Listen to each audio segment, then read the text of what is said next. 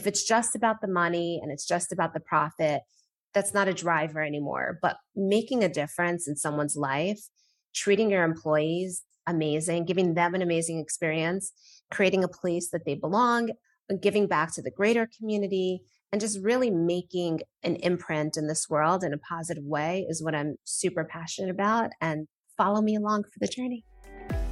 Welcome to Fascinating Entrepreneurs. How do people end up becoming an entrepreneur? How do they scale and grow their businesses? How do they plan for profit? Are they in it for life or are they building to exit? These and a myriad of other topics will be discussed to pull back the veil on the wizardry of successful and fascinating entrepreneurs. My book, Relentless, is now available everywhere books can be bought online, including Amazon and BarnesandNoble.com. Try your local indie bookstore too, and if they don't have it, they can order it. Just ask them. The reviews are streaming in, and I'm so thankful for the positive feedback, as well as hearing from people that my memoir has impacted them positively. It is not enough to be resilient. You have to be relentless. You can go to therelentlessbook.com for more information. Thank you so much. Connie Gluck is the founder and CEO of 4D Global Inc., a medical billing staffing company dedicated to supporting healthcare companies grow and scale their business. Today, we talk about how she's doubling her workforce this year, how she manages a mostly overseas team, and what her strategy for growth is. Now let's get right into it. I loved EOS the moment I read Traction. I'm a self-implementer. I did it in my first business for the last 4 years that I owned that business. And I sold that business. When I started this business, I just started it straight away. So level 10 meetings, core functions, all of the stuff that I love about EOS. And I really do think it's helped me scale. It's also helped me step into my visionary role and be comfortable with that and know that I'm a true visionary. I love rocket fuel, that relationship. So yeah, I love EOS. It's great. How do you think it helped the sale of your business and the sale amount for your business that you sold after you used it for the last 4 years? So I think the value of the company, I think I got more because I created a lot of systems and processes. And so in the few years before I sold, I just documented everything. I know that's kind of like an EOS principle or like an E-Myth principle, but being able to hand over an entire policy procedure manual on every single aspect of the company, not just the operations, but I had a bio on every customer and I had just everything was documented really well. I think that helped for sure. And how many customers did you have at that time? Because I'm thinking about myself. We have thousands of customers because we're high volume, but I would say hundreds of doctors. One practice could have 200 physicians. So I'm going to say many hundreds of doctors. That's a lot of work. And then for your current company with EOS, here is a question that I just made up. If you had to choose one thing to do with your company from EOS and not anything else, which is never going to happen, but what's the number one most important element in your mind for your company? I'm going to say using 90.io because 90.io really guides you through the EOS process. If you have everything in that system, it makes quarterly plannings easy. It makes annual plannings. It makes your L10 meetings easy. Everything flows very seamlessly. So just getting that product and having your entire team use it. And I use it for same page meetings. So that's the one thing, get that software.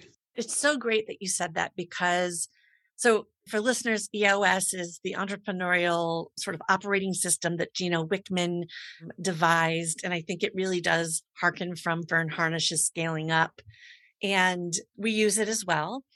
But the software part is interesting. So in your last company before selling, did you use a software or did you do Google Docs, et cetera, et cetera? Yes, I did Google Docs. Okay.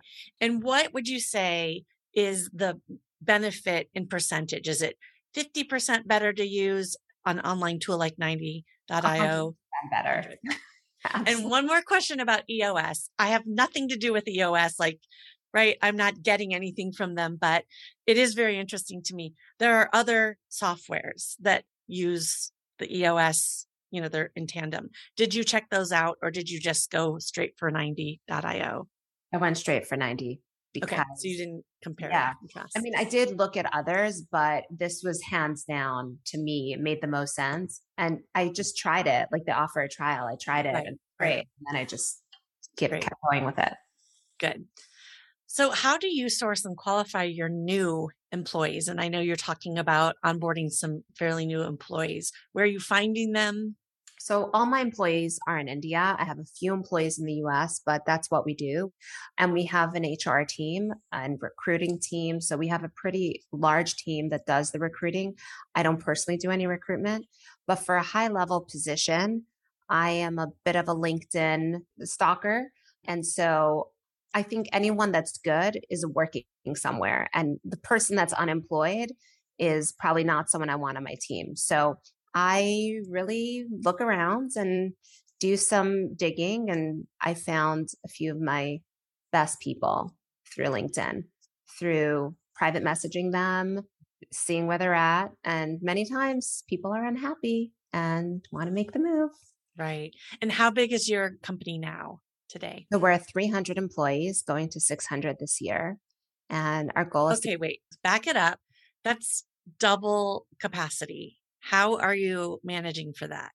We did grow 147% from last year. So COVID, I know it sounds terrible because for most people it really was horrible, but I would say for our business, it was amazing.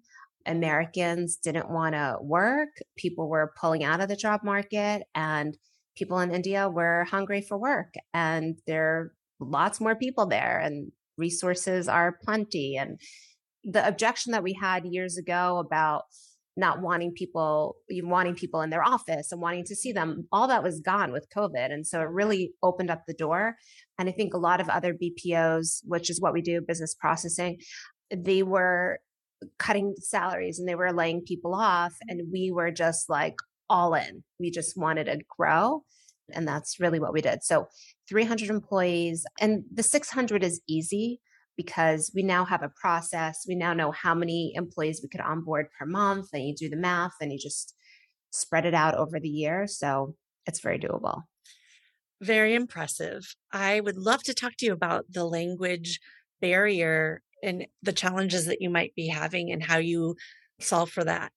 I know that probably most of your employees speak English to a certain level, and it probably varies. So there is a misconception, I think, for many Americans thinking that there's a barrier. And there is, like for a data entry team, it's not their for English is not their first language, but it doesn't need to be.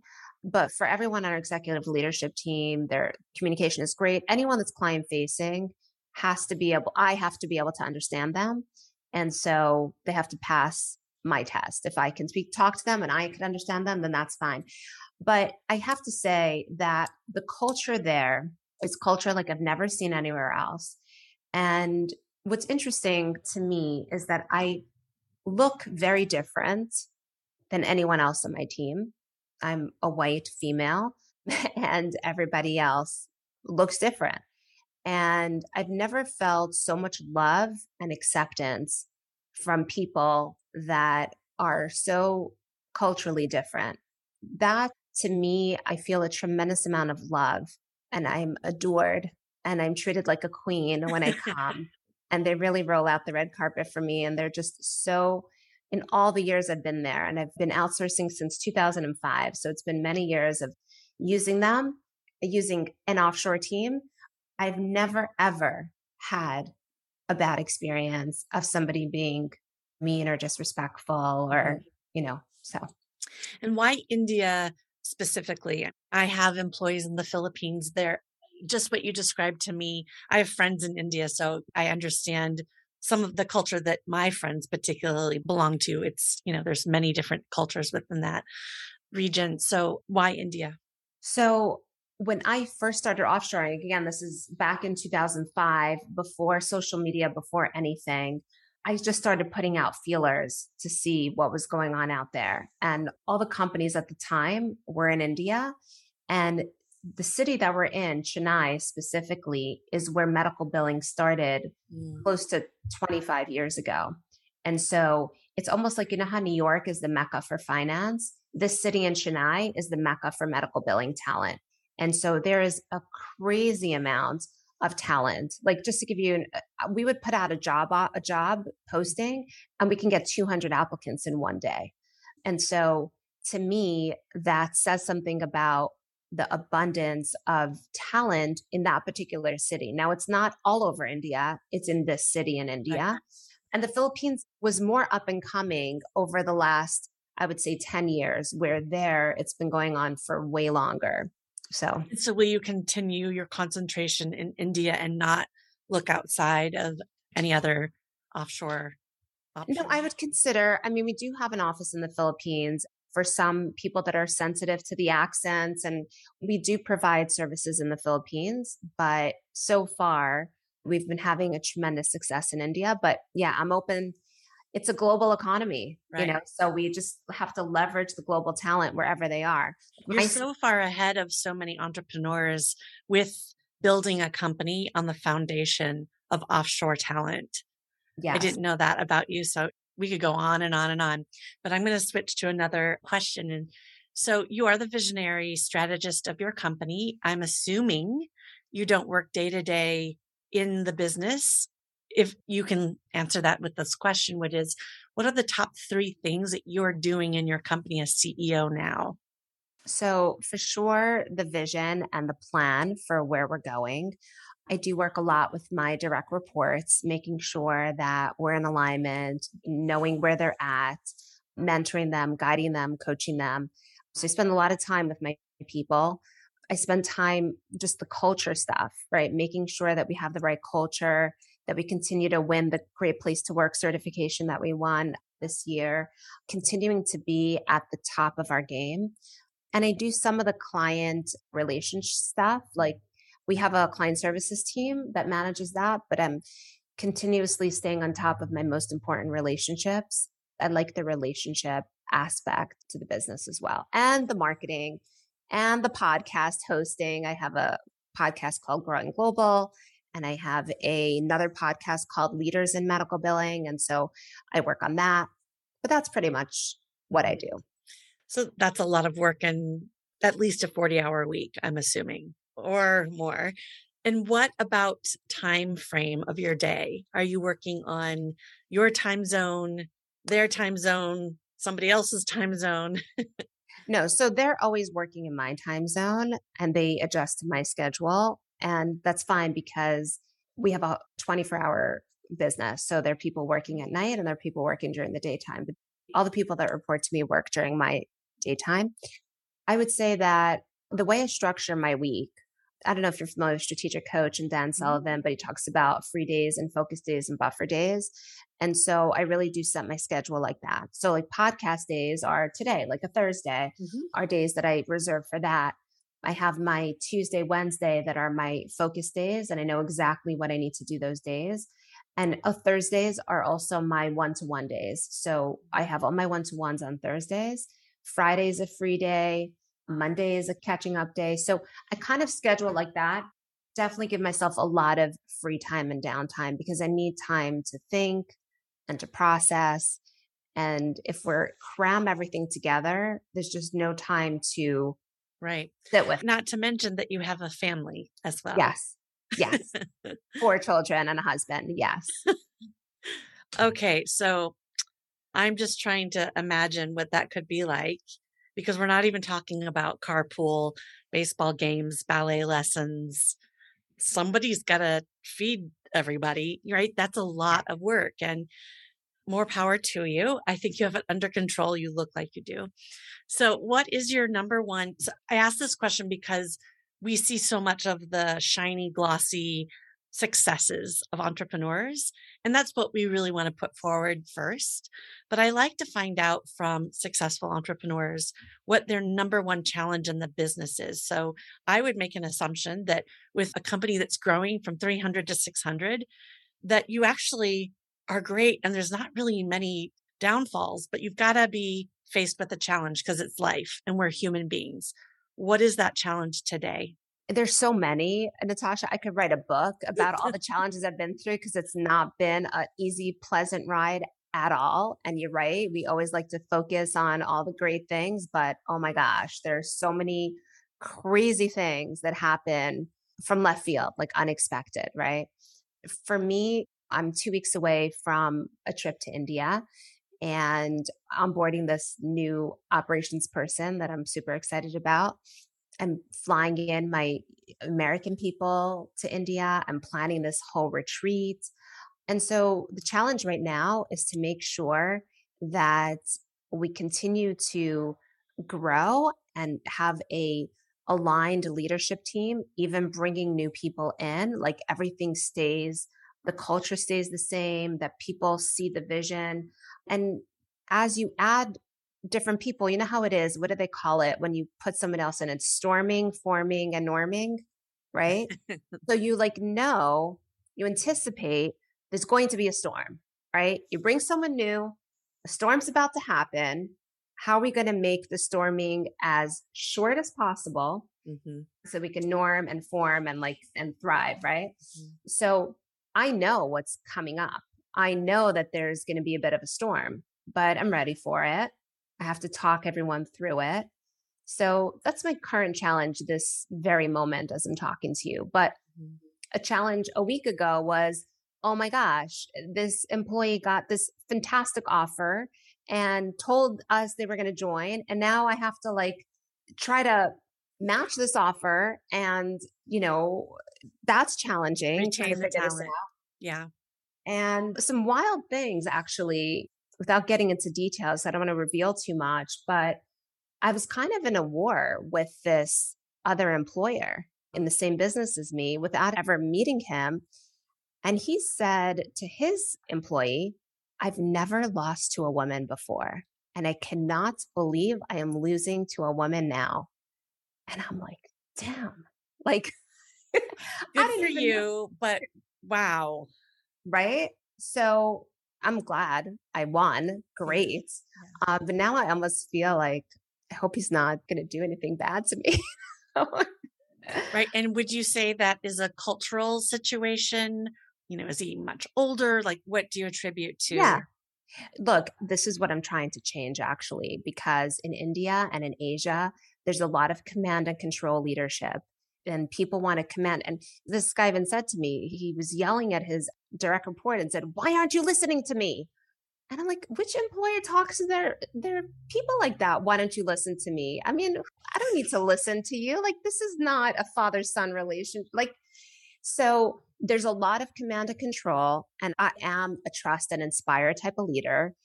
And I like to lead by trusting and inspiring people. And every day is a choice if you're going to come to work or not. Like, I'm not holding you down. This is, so I think it's like changing the way business is being done. Like, as Americans, we're used to it. We expect a certain culture. Over there, it's oppressive. Like, the employers have power and they use it, and it's not nice for them. So anyway, that's a long-winded answer to your question. It's okay. I mean, it's good to explore, especially with someone like you, the challenges that might come with working in different parts of the world, right? It's a different experience. I don't know if I would ever encounter that sentiment from somebody in the United States unless they were much older than me. I think that's the one thing that I would attribute to maybe some old fashioned thinking. So for your business, what is the strategy beside hiring? You're hiring, you're doubling your team because there's a need, but what is your strategy for growth to make sure that that business is coming in to sustain all of the growth? We have a large sales team. We have a marketing team. I mean, everyone's like geared to go. My strategy in relation to my business has always been focus on a niche within healthcare and get the market share of that niche and then move on to the next. And so And what is your current niche? Current niche is urgent care, radiology, anesthesia. So, and coding, we have it set up for the rest of the year. So we will focus on a niche per quarter. And so we just go really hard on that one area And it's been amazing for us. And so then we become experts in that area. We continue to get more, it's just easier to acquire more customers. So yeah. And is the acquisition process in your field really challenging? Do you stand out in the market as just best in class? And or is it so much referral based that the salespeople are really just creating and maintaining relationships? I would say that our customers see using us as their secret sauce. They don't tell anyone. A lot of them don't say anything. So it's They not have referral. right. So they don't want anyone else to know. But when it turns out like we're servicing all of their competitors, but like we don't talk about it and we don't tell anyone who our customers are. What if they Um, ask? I have to get permission. If Yeah, someone it's asks, I will confidential. correct because it is a sensitive thing and it's their choice if they want to tell their clients or not. We are bound to our clients. So it really is not as much referral based as my other business, my billing company, which is all doctors. That was all referral based. This is a little bit different, but the truth is word spreads in the market. The medical professionals are really tight. And when someone's having success, it usually does spread word of mouth. But I would say my sales team is amazing. Like they're great and they know exactly who we want as a customer. And they're doing like outbound Mhm. pursuing our ideal customer. Do you, as a company, provide specific sales training? Do you outsource that? So I had hired initially when I started my sales team, a sales trainer. He hired some of my top salespeople. We have a pretty large sales team in India as well. And so we have data mining people in India. And so we do that there. And then in the US, we have closers in the US. They're just Mhm. closing deals. And that's a perfect setup for us. And is that part of your training module when you're onboarding? And is it continuing or does someone get that injection of training for the first 3 months and then they're on their own or? So we already have recorded training sessions that we've done with our very experienced sales manager, who's the one that set things up. So he did a bunch of sales trainings and we recorded them all. And now when we onboard somebody new, they just watch it and that's their sales training. And then obviously ongoing, we listen to calls once a week. We give feedback. We Mm. help them figure out what they did right, what they did wrong, things like that. Yeah, it's an ongoing process with sales.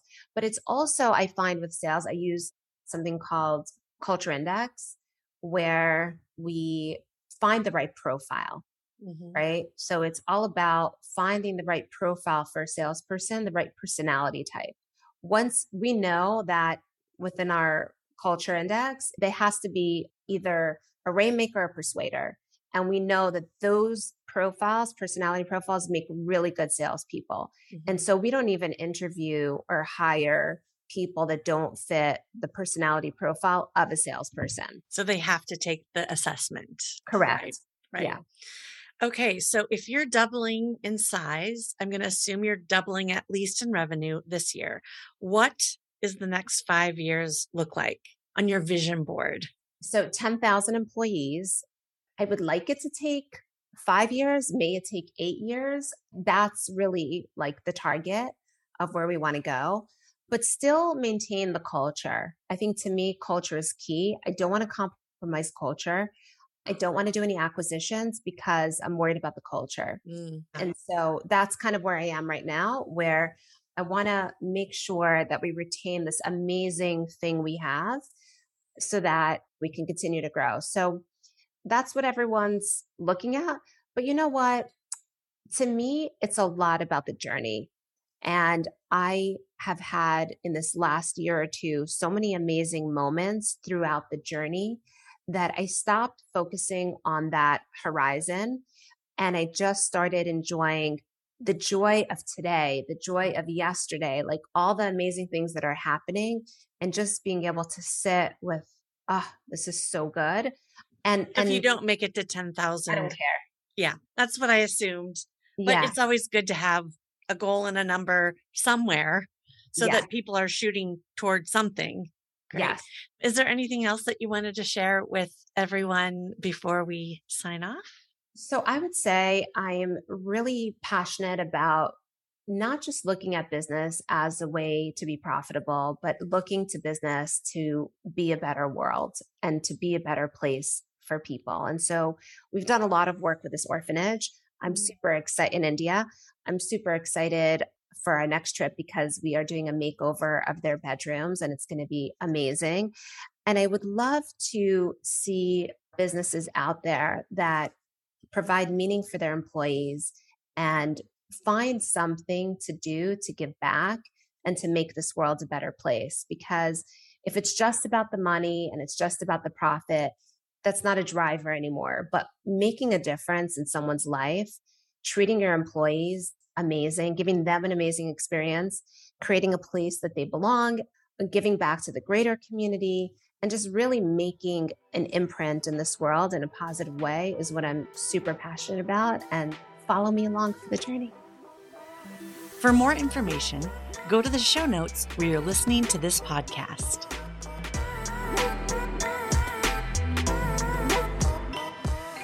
Want to know more about me? Go to my website, officialnatashamiller.com. Thank you so much for listening. I hope you loved the show. If you did, please subscribe. Also, if you haven't done so yet, please leave a review where you're listening to this podcast now. I'm Natasha Miller, and you've been listening to Fascinating Entrepreneurs.